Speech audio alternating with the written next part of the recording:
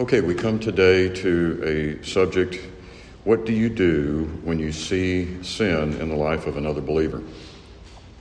And just by way of background, we've got one additional week on what do you do when, and then we'll have a couple of weeks on the mission of the church, the purpose of the church, etc. And then, Lord willing, at that point we'll pick up a study on the book of Genesis, at least the first 12 chapters. I'm not sure beyond Genesis 1 through 12, but we'll see how the Lord leads. So what do you do when you see sin in the life of another believer? This is probably one of the aspects of church life that is either largely neglected or misunderstood, and in some cases poorly implemented, but it has the potential, and it's designed, the Scripture is designed it so that we truly minister to each other. But I think it will become apparent as we go through the notes that as we look at the Scripture, that to properly speak into someone else's life, if I can use that expression, about what we perceive to be sin, which needs to be determined whether it's sin or not. Understanding is always where we start with each other. But for that, it requires preparation, it requires prayer, it requires skill. It's something that probably happens altogether too little in the life of a church, but it requires much preparation. So that's the key, I think, that we'll get through. But it's ultimately, and I know you'll appreciate this, a reflection of our love for each other.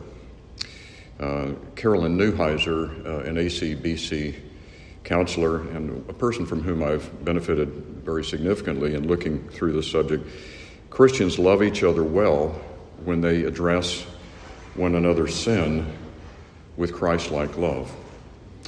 And it's difficult. It's awkward. These are difficult conversations. As a matter of fact, Carolyn Neuheiser and her friend Cheryl Marshall authored a book on difficult conversations. And life is full of difficult conversations, but they're important, that we know how to craft our language, how we know to prepare our hearts, how we know how to frame our speech with each other, and how God can use us to sharpen each other. But by way of overview, just a quick summary, and then we'll unpack this as we go. 6 aspects of why does a healthy church reprove one another, and what does the Word of God say?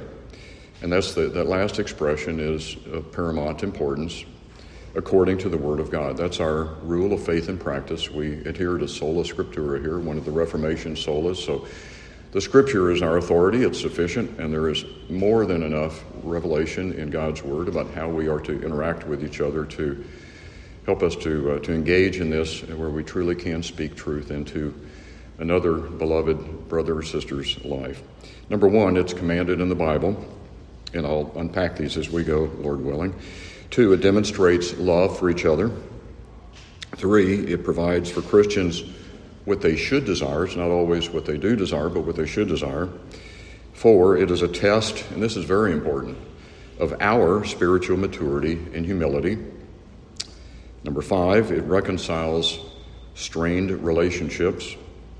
And number 6, and this is an aspect where the involvement of the elders is typically a very important aspect, but it protects the purity, example, and testimony of the church. We'll be looking at Titus, and we'll be looking at 1 Corinthians 5. There are some instances where there is public sin, and clearly that's an area where the elders have to get engaged in dealing with this.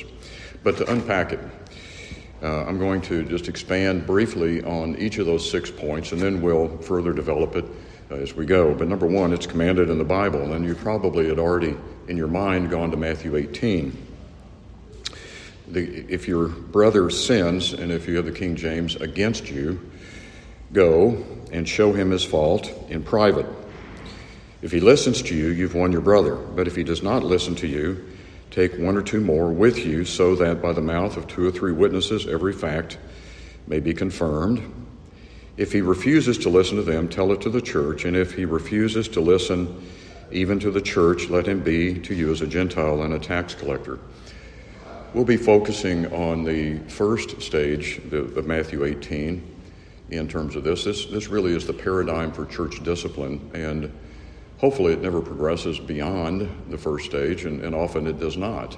Rarely does it get to the third stage. We've had a few instances where that's occurred. But there are some important aspects even in the first sentence. If your brother, when we are chastening each other or reproving each other, we're dealing with another believer. We're not trying to correct an unbeliever here. We're talking about someone in the life of the church. Go. So there's an imperative. Go. It's not an option. We're supposed to take the initiative. Show him his fault. So we have to first of all determine whether there is a fault or whether it's a perception that we have. So we need to understand. We need to clarify. And the Scripture is our metric, our only metric for the issue at hand. In private, couldn't be more important.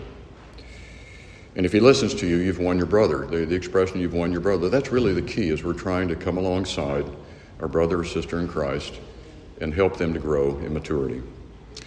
Number two, it demonstrates love for one another. This is absolutely the most important aspect of what takes place. It's a reflection of love, not to speak truth into a brother or sister's life when it's evident that there is sin in that brother or sister's life. Is really, we're abdicating our role of loving each other if we don't speak truth into each other. But we have to be sure we do that in a biblical way, in a sensitive way, and an understanding way. And the second great commandment, the Lord was asked, what's the great commandment? To love the Lord your God with all your heart, soul, mind, and strength. And the second is like it. You shall love your neighbors yourself. And that goes back to Leviticus 19:18, and that's reproduced for you. You shall not take vengeance nor bear any grudge against the sons of your people, but you shall love your neighbor as yourself. I am the Lord. The preceding verse, you shall not hate your fellow countryman in your heart. You may surely reprove your neighbor, but you shall not incur sin because of him. So what is being said in Leviticus 19 is it's entirely appropriate to reprove, but it's important and it's essential that in the process that we don't personally engage in sin, that our attitude, our disposition, our demeanor has to be right and regulated by the Word of God. Well, it's not just an Old Testament concept. In John 13, we have what Francis Schaeffer wrote a book called The Mark of the Christian. Wonderful book. John 13, our Lord said, "A new commandment I give to you, that you love one another, even as I have loved you." That even as, that's a high standard, to love one another as Christ has loved us. That you love one another. By this will all men know that you are my disciples, if you have love for one another. Romans 13. Owe nothing to anyone except to love one another, for he who loves his neighbor has fulfilled the law. So clearly the imperative is in the life of the church is for brothers and sisters to evidence tangibly, attitudinally, in every possible way, love for each other. A sacrificial love, a biblical love, a caring love. Galatians 5, top of the next page. The whole law is fulfilled in this statement: you shall love your neighbor as yourself. Number three, it provides for Christians what they should desire. Proverbs 27 speaks about reproof or rebuke, and the Scripture says better is open rebuke, in other words, rebuke that is actually communicated, than love that is concealed. To have love that is concealed is really not an expression of love. If we love someone, we will speak truth into that person's life. Faithful are the wounds of a friend. I don't know if anyone has ever spoken truth into your life about an area of sin, but if they've done that, and they've done that biblically, you need to understand, and I hope you do, and I'm confident that you do, that is an evidence of their love for you and their love for Christ and for his church. Proverbs 28, he who rebukes a man will afterwards find favor. It's not always immediate, by the way. Sometimes these things take a while for the person on the receiving end to understand and appreciate what's taken place. Hebrews 3, very important. Take care, brethren, that there not be in any of you an evil, unbelieving heart that falls away from the living God, but encourage one another day after day, as long as it's still called today. In other words, it's an ongoing obligation, so that none of you will be hardened by the deceitfulness of sin. If we see someone that is slipping into sin or has slipped into sin and is even trapped by sin, it's imperative for us to love them enough to go to them and to deal with them out of compassion, out of care, not only for them, but for the church. for the bride of Christ.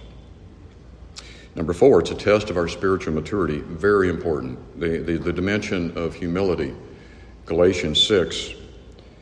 Brethren, even if anyone is caught in any trespass, you who are spiritual, restore such a one in a spirit of gentleness. There's a boatload of information in that. When the Scripture talks about restore, it's a Greek word that literally has been used in secular literature of mending a broken net, repairing something that was broken so that it's restored to usefulness and utility. And that's what we're doing when we're speaking truth into someone else's life, is we're looking at something where there is brokenness. And our goal, our only goal, is to lovingly bring restoration into that person's life, to restore them. But notice the Scripture says, in a spirit of gentleness.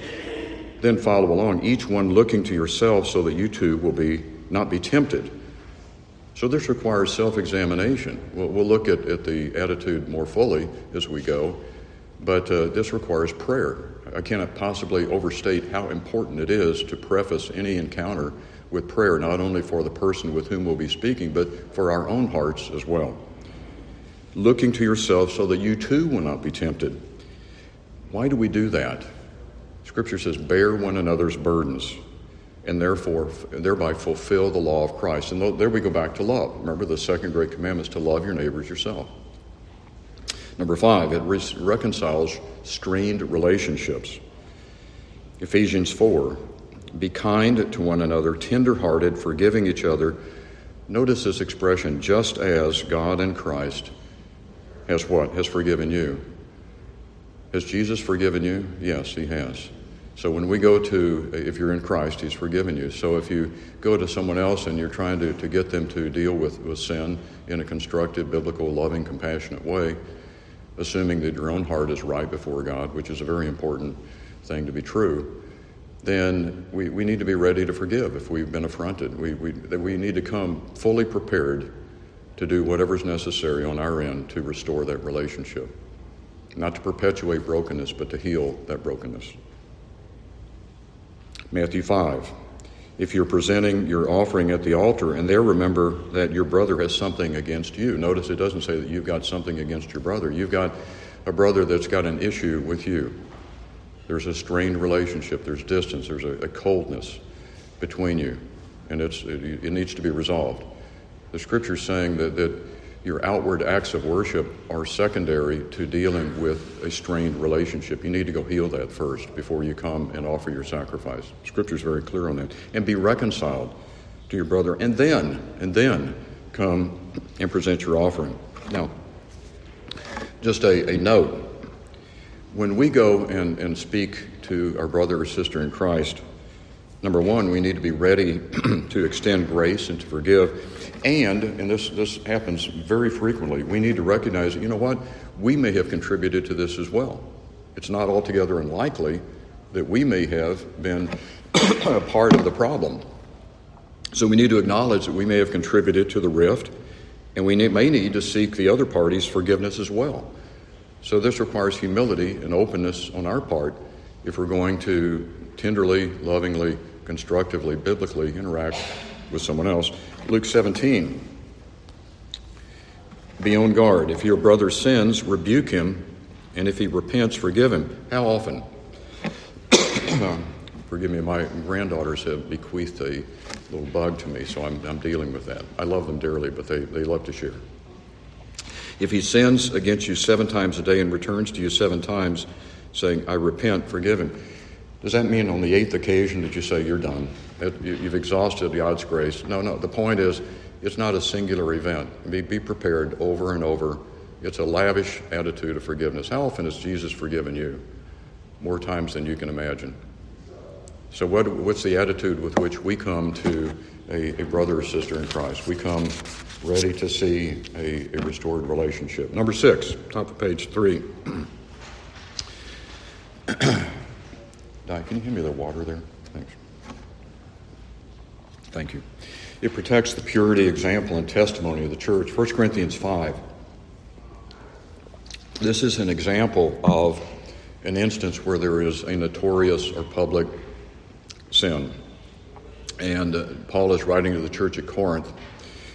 And he's dealing with the fact that they have boasted, presumably in their very so-called open attitude towards morality, and they have overlooked this issue. They've not dealt with it. They've not they've not been cleansing the impurity within the church. This requires elder involvement. It's absolutely imperative that the elders get engaged in this. That doesn't mean that the non-ordained folks in the church aren't part of it, but the duty clearly rests upon those who are office bearers in the church to enforce the purity of the church. Titus 3, this has actually happened not recently, but years ago. Reject a factious man after a first and second warning. Now, let's go through the aspects, not the mechanics, but the aspects of how we pursue this. And there are 8 of them.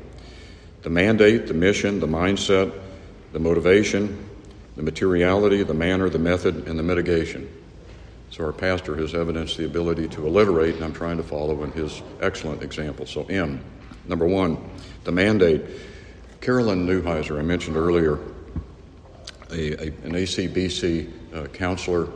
Her husband, Jim Neuheiser, is a name that you may be familiar with, on confronting sin. And I'll just be brief. The second paragraph is really answering the question, can't someone else do this? And often, simply because of the awkwardness of going and speaking into someone else's life, we prefer, understandably, that someone else take that upon themselves, but that's really not an option. If we have a relationship with that person and we see something going on in their life, then we need to speak truth. But Scripture answers your concern. It speaks directly to the Christian's responsibility.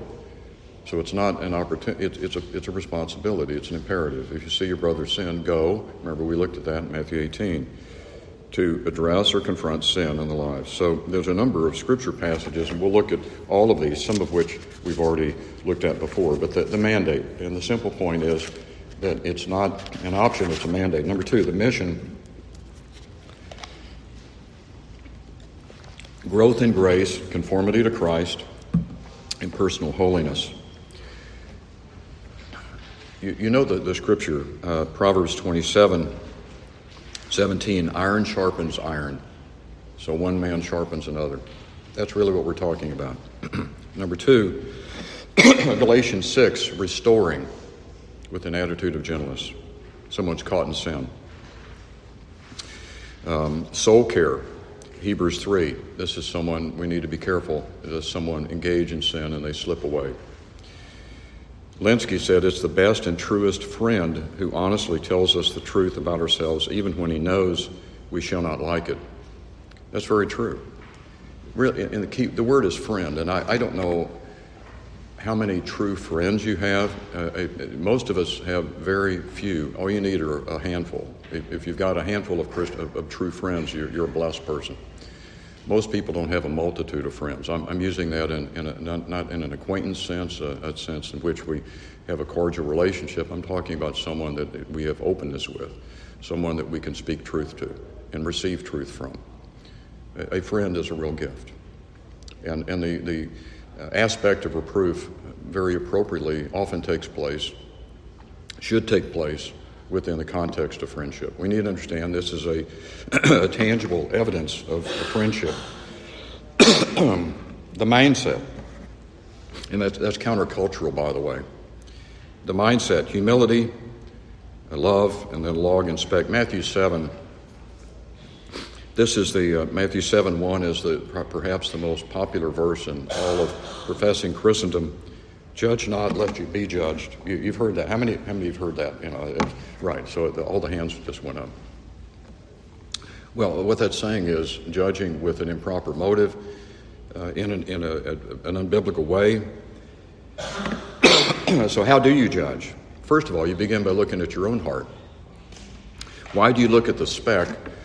And so you've got this very small aspect in your brother's eye, but you don't notice the log that is in your own eye. It's often the case, because our hearts can trick us, they often do, where we have eagle eyes for the sin in other people's lives, but we're obtuse when it comes to looking at our own sin. It's easy for us to obscure our spiritual perception so that we don't see that, we may be guilty of the same thing. We may absolutely have the same disposition, and we just recognize that in someone else because it's something that's part of our own lives. And that's the point that's being made here. So we need to self-examination is a big part of this. Humility, to recognize that we are not without fault in many cases. First, take the log out of your own eye, and then you will see clearly. That's the goal, is to have an accurate perception, and indwelling sin in our own lives can obscure the accuracy with which we see sin in someone else's life. The authority of Scripture speaks to that. Psalm 139, a prayer for self-examination. Search me, O God, and know my heart. Try me and know my anxious thoughts, and see if there be any hurtful way in me, and lead me in the everlasting way. If you think about what is being said there in Psalm 139, that's a very probing prayer. To ask God to look at our hearts, to show us what's in our hearts, so that we can speak truth to someone else out of a clean heart. Who may ascend to the hill of the Lord? He who has clean hands and a pure heart, and has not lifted up his soul to an idol. Are our hands pure? Is our heart right? Have we gone before the Lord? Have we prayed? Say, Lord, before I go speak to my brother or sister, I need to speak to you, and would you speak to me in your word? And make sure that before I go speak that my own hands are clean, that my heart is pure, that my motives are right, that I have love for my brother and my sister. That's imperative. 1 Corinthians 13, the context of all of this is love. Love is patient, kind, not jealous, does not brag, not arrogant, and so on. You know the passage, but this is the metric. This is the whole context for what we do. Matthew Henry, speaking about the character of someone who is a reprover, says this: the three qualifications of a good surgeon are requisite in a reprover. He should have an eagle's eye, a lion's heart, and a lady's hand. In short, he should be endued with wisdom, courage, and meekness. Wisdom, courage, and meekness. D.A. Carson: if it's hard to accept a rebuke, even a private one, it's harder still to administer one in loving humility. Top of the next page, R.C. Sproul echoes that same sentiment. He says it's important, I would say it's essential, that when we are engaged in admonition or exhortation or confrontation with a brother who is overcome in sin, we call attention to the truth in an extraordinarily compassionate and tender and loving spirit. Now, I noticed that I'd repeated Psalm 139, but some things bear repeating. That was a mistake on my part, but you know what? Some things just need to be repeated. We need to examine our hearts. So it must have been God's providence to make sure they don't forget this, that they come to me and they ask me to examine their hearts. So it was a providential replication on my part. Dave Harvey, when he's talking about the off-ramp, he's talking about a detour. He's talking about something that can take you down the wrong road. Avoid the off-ramp of self-righteousness. This is having the log in our own eye and not even seeing it. It's sitting in judgment on someone else's speck when we've got the log. Integrity calls you to suspect and inspect your motives. And so that's the point that he's making here.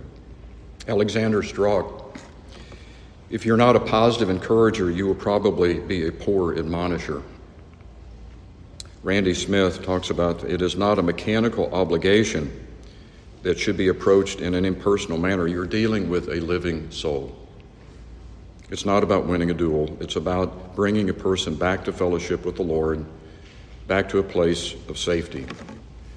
So I think we're all getting the understanding that this is not a mechanical process. This is soul care. This is engaging in someone's life in a conversation or conversations that can be difficult, but God uses these conversations when they're properly done and in a proper heart to do amazing things. I fear that, number one, this ministry, and it is a ministry, is often overlooked, either because we don't see the imperative or we feel uncomfortable, or both. But we can't neglect this. This is an aspect that God would have us to take seriously. Number four, the motivation. Understanding, restoration, reconciliation, top of page 6.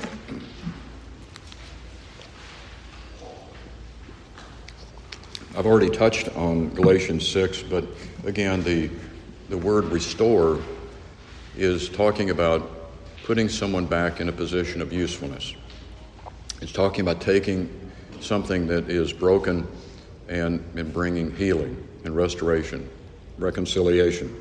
It's bearing one another's burdens. The key word is gentleness and self-examination, looking to yourself so that you will not be tempted. I remember one time I was in a board meeting, and someone was talking about some people they had problems with. He named names, which shouldn't have done. And he said, I'm going to go shepherd them. And I took him to Galatians 6, and I even took some spin off the ball. Instead of saying, what have you learned out of Galatians 6, I said, what have we all learned? And so the answer I got was, we all preach better sermons than we walk, than we actually live. Very dismissive. But Galatians 6 says, I knew what he was going to do. He was going to go fire these guys. I mean, and I knew where this was going. I'm not saying that they shouldn't be disciplined, but I'm saying I knew the disposition. I said, before we go shepherd these guys, what do we have the right heart attitude? Do we have this tenderness, this restoring attitude in our heart? Have we prayed that God would take away the log before we go after somebody else's speck? And when someone speaks people's names in a meeting, they've already violated Matthew 18. They've not gone to them in private. They shouldn't be speaking about other people's names in a public meeting. Galatians 5, when you were spiritual, well, Galatians 5 tells us what a spiritual person is like. Love, joy, peace, patience, kindness, goodness, gentleness, faithfulness, self-control. Against such things there is no law. So the requisite to go and to speak truth into someone else's life is that we're walking in the Spirit, that we're filled with the Spirit, that we're not walking in the flesh. We don't have a carnal attitude. We've already gone to the Lord, and we've said, Lord, search me and try me, know my anxious thoughts, see if there be any hurtful way in me. I'm not just saying repeat this prayer in a mechanical way, but we said, Lord, before I go, do I have something in my own life that disqualifies me from speaking tenderly, compassionately, lovingly, biblically into someone else's life? Have I done business with God first before I try to go do business with my brother or my sister? Ed Welch, contrary to people pleasers, only people lovers are able to confront. Now, I've mentioned this in the context of friendship and how rare it is and how precious it is to have true friends. This is so important. I can't possibly overemphasize the context of reproof is most fertile when you have a friendship relationship, a true biblical relationship. You've got someone who you love, that respects you, that you've had interactions with before. It's so much more effective when someone comes that you know, and they trust you, hopefully. If they're a friend, they trust you. And for you to come to them, you've already got an inroad into their life. So pray that God will cultivate true friendships in your life. You don't need many, but all of us need a few. And we need those people that will speak truth into our lives and with whom we can speak truth. It's a precious gift. Pray that God will raise up true friends in your life. Henry Ward Beecher, it's one of the severest tests of friendship to tell your friend his fault. So to love a man that you cannot bear to see a stain upon him, and to speak painful truth through loving words, that is friendship. You can't stand to look at a stain in his life that goes unattended. And you're willing to do what is difficult and engage in that conversation because of love, because of friendship. It's costly, but it's such a wonderful ministry. Jerry Bridges, the second paragraph, loyalty. This is an aspect that I'd like to emphasize as well. Speaks the truth in faithfulness, but it speaks in love. Loyalty says, I care enough about you that I will not allow you to continue unchecked in your wrong action and sinful attitude that will ultimately be harmful for you. If we have a friend with whom we're loyal and they're loyal to us, we can't just stand passively by. We can't do. They've already engaged in an aspect that's hurtful to their relationship with God and to the church. We have the opportunity, the responsibility, the obligation, out of love, out of loyalty, out of friendship, to speak truth into their lives. Well, next is materiality. We talked about motivation. The materiality, this is so important. We have to distinguish between personal conviction and biblical absolutes. Sometimes it's just a matter of expectations that are mismatched. It's not necessarily sin. How often do we have just, I expected you to do this and you did less than X, whatever that is, or you did it slower than I thought you would do it, or faster than you thought I would do it. And so many times it's just expectations that get mismatched. And sometimes it's a matter of personal preference. Sometimes it's the way I was raised, and because I'm raised a certain way, I expect other people to do that. Well, the Bible may not have a statement on how you were raised. It probably doesn't speak to your expectations. We have to make sure that what we're speaking to someone about is truly a matter of biblical offense. It's not just something that I feel hurt because that person didn't do what I expect him to do. If you feel hurt, that doesn't mean, by the way, that you shouldn't talk to them. Probably should talk to them, but frankly, if you feel hurt and they haven't really sinned against you, you probably need to go to them and ask for forgiveness for harboring a root of bitterness in your own life. So we have to be honest with our own attitudes on these things. It's all about us. Carolyn Neuheiser says, your role as a Christian friend isn't to address every infraction of God's righteousness that you may see in others. Praise God for that. I don't know about you, but it'd be a constant revolving door if people came to me and every time they saw something that didn't match up the perfect standards of God's law, let's go for something that's actually an attitude of sin, something that's hurtful, something that is material, something that's harmful in their spiritual life. We're talking about nitpicking. We're not talking about minor infractions. We need to understand each other, and we'll talk about this a little bit later. We have to understand that we all failed in so many ways. We're tired. We may be sick. We may be distracted. We may be saying something in a way that was less than perfect. And that doesn't mean it's sin. That's just the world that we live in. We need to respect the fact that not everything that happens is something that we need to go immediately and deal with. I suspect that the error that we fall on is probably not over-communicating, it's probably under-communicating, but it's important that we emphasize the fact that this really needs to be an aspect where Scripture speaks directly. This is a sin. And we can actually go to the Scripture and share compassionately. This is what the Bible says.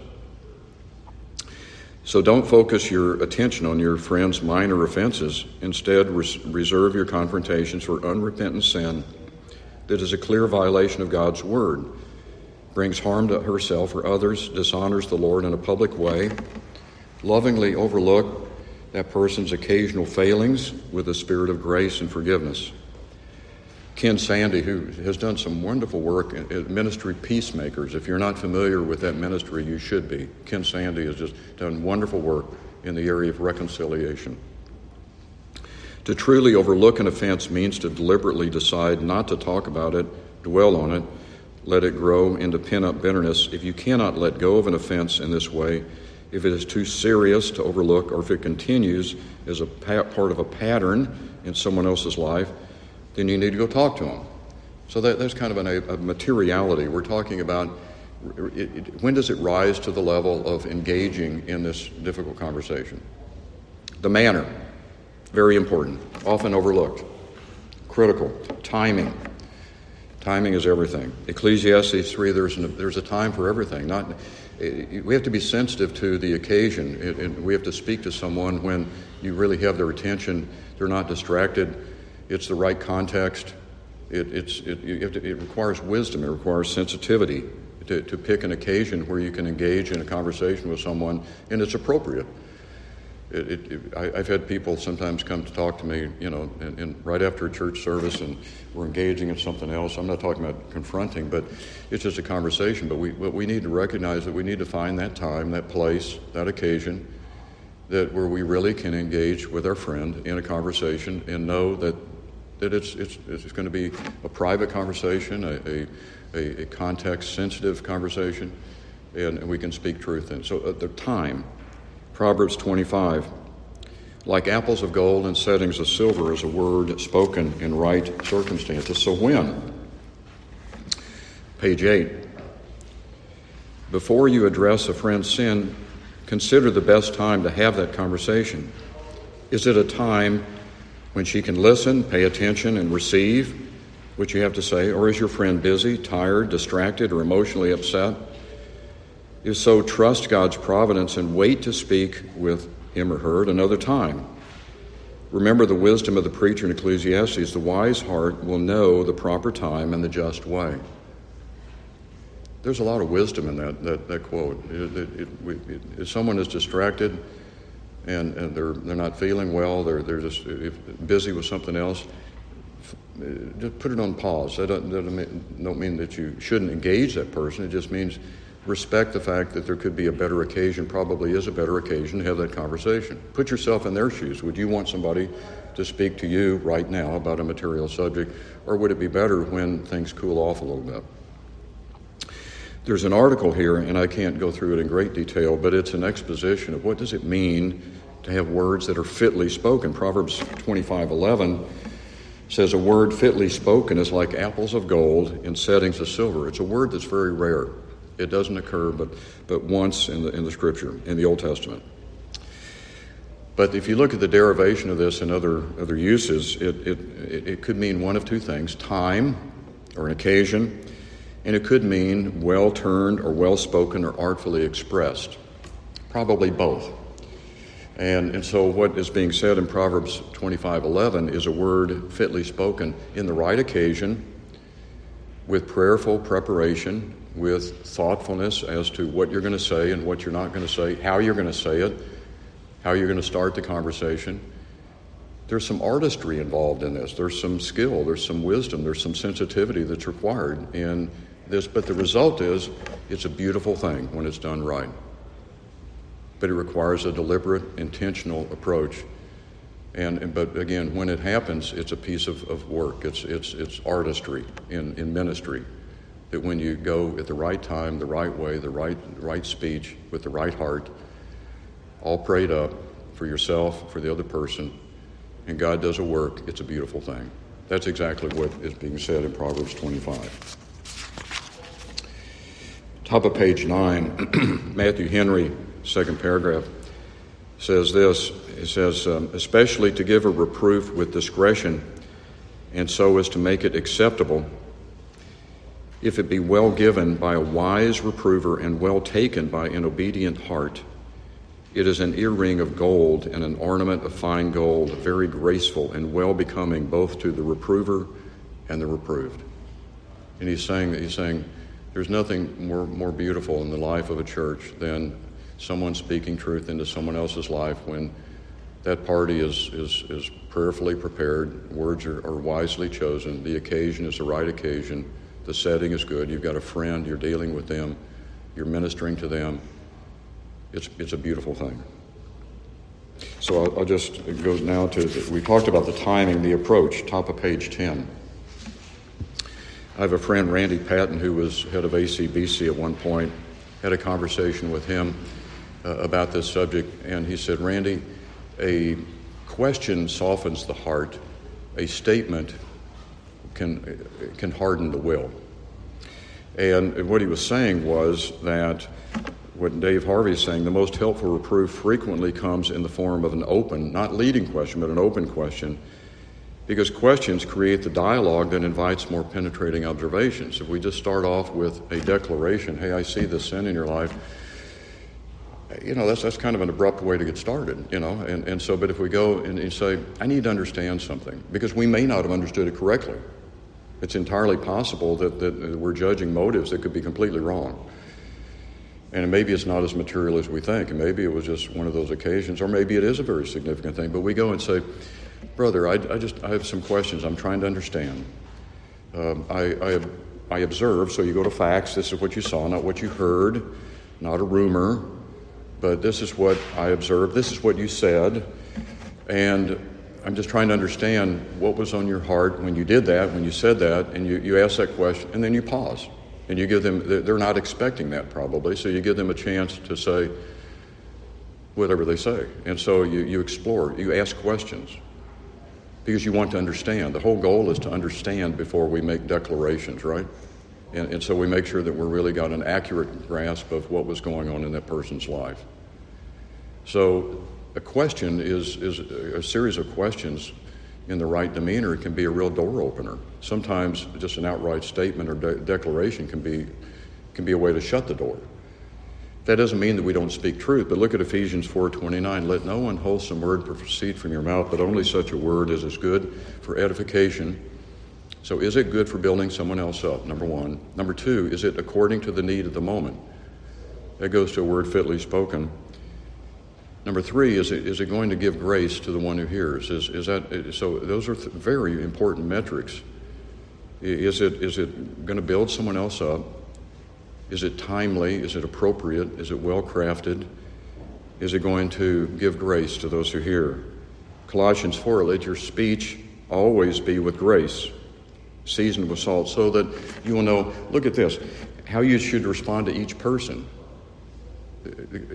How you should respond to each person, right? That requires some customization. That requires some understanding on our part. And friendship is really the right context for this, ideally, because we know how they receive things. George Swinnock, the Puritan, said reproof should be as oils or ointments gently rubbed in. The method, and I've got to speed it up, but private. You want to speak with and to, not about the other person. And use Scripture, Matthew 18. Ray Ortland, if your brother sins, chapter and verse disobedience. So make sure that the Bible actually speaks to this. Not in the meaning humiliation. And then he goes on and says, brother, here in the text God says, but I would preface it, I'd have some questions first. He's starting off with this statement, and I'm not saying he wouldn't ask questions, but in this quotation I would have questions. I made a note here, assume questions are first. And brother, I can't see how that behavior lines up with this verse. How do you see it? That's a fairly abrupt start, but I would start with understanding first. No vague generalities, but verifiable facts. Be gentle and respectful. Then this last paragraph, very important. Let's offer the brother an opportunity to explain himself. After all, there could be more to it than one realizes. How often is that the case? Lastly, this mitigation, number 8. Mitigation is when we soften something that could be difficult, when we reduce the severity or the intensity of something. To cover sin, and there's two aspects, and I'll just have to be very brief about this. To cover sin, number one, sometimes we just need to overlook a minor infraction if it's really not something that is a pattern, where it's not a biblical affront, where it's harming that person's life. Maybe they communicated in a tone of voice that wasn't perfect, and maybe it was a little abrupt. How often have we done that? So do we need to be confronted every time we speak in a tone of voice that isn't exactly the way it should be? Probably not. But so we just need to be sensitive. Is this sort of an outlier, or is this a pattern? Is this harming his or her life? Is it a something that really is deteriorating the relationship with the Lord and imprinting itself on the life of the church? It requires some wisdom, requires some good judgment. But it also means that we keep this matter private. And so we have to be a peacemaker, not a talebearer. We can't go around saying, I had this conversation with fill in the name, and they didn't receive it very well. Well, number one, now you're engaged in gossip. Now you're a talebearer. Now you're slandering that person. So these conversations are confidential. This is the first stage. But in Matthew 18, if it's a pattern of persistent sin, and you've done this wisely, biblically, graciously, and they don't respond, then obviously you need to go take someone else. And Matthew 18 speaks of that. But we need to be patient. 1 Thessalonians 5, confrontation isn't one size fits all. Look at this, middle of the page. We urge you, brethren, admonish the unruly, encourage the faint-hearted, help the weak, be patient with everyone. Do you see some customization there? Do you see some sensitivity there? There's different needs. There's different opportunities for ministry there. So confrontation isn't what I call a one-size-fits-all. Understand the other person. And what do they really need? What's the need of the moment, that it will give grace to those who hear? In summary, and I'm just going to have to briefly recap this, guard your attitude against pride. Resist making quick accusations. You may not have the facts straight. Think of all the words you'll use, preparation, intentionality, right place, right time. Use patience in Scripture. Page 12. Be gentle. Balance, reproof, and encouragement, very important. Intertwine in that conversation with your friend not only words that you're challenging them with, but would you say, I really appreciate the way that God has used you in my life, the way your involvement in the church, and I just want to see you continue to do well. Affirm them, encourage them. Balance the reproof with a word of affirmation if it's appropriate, and usually it is appropriate. They usually have some redeeming qualities that we can bring out. Pray for wisdom, courage, and self-control. I can't possibly overstate that. Bottom of page 12, you can read this at your own. But now, page 13, I've talked about how to give reproof. I'd be remiss if I didn't mention we need to be prepared to receive reproof. We need to be able to accept as well as to dispense reproof. And so here's a section on page 13, and it requires humility. The same humility that's required to go and speak truth into someone else's life also is the aspect that will allow us to receive reproof and to be changed thereby. Go to page 17. I just want to wrap up with this. This is an excerpt from a little dialogue with Carolyn Neuheiser, and it has aspects of a confrontation that are extremely helpful. First paragraph, as a friend, that's the context, as a friend. I feel like I need to say something. She was talking to her friend Cora. Cora was the daughter-in-law. And then in the middle of that paragraph, she described to me a recent interaction.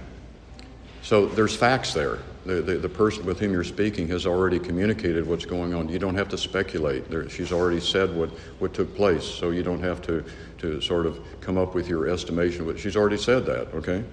She quoted herself as what took place. This is a friend. With these conversations typically don't take place with strangers. You've got to context it here. But you're not speculating, you're dealing with facts. She's already said this. In our past conversations, next paragraph. So this isn't the only time you've spoken with this person. In our past conversations. And then second, it goes on, we'd read 1 Peter 3:8. They'd gone to Scripture together. They discussed the meaning of the Scripture and how it applied. And she reminded Cora. And she helped her to see how her treatment of her daughter-in-law was disobedient to the Lord. And then Cora, this is the real takeaway, reflected on this and said, you're right, Carolyn. Thank you. And at the end of the visit, she remarked, it's loving to talk about sin in a loving way. That's words fitly spoken. That's a beautiful outcome. That's what we're seeking. That's what we're praying for. That's what we're asking God to do with and through us in the lives of people that we love, people we're loyal to. So I hope it's been helpful. It's an imperative. It's a responsibility. But understand the preparation, the prayerfulness, the deliberation, the understanding that takes place.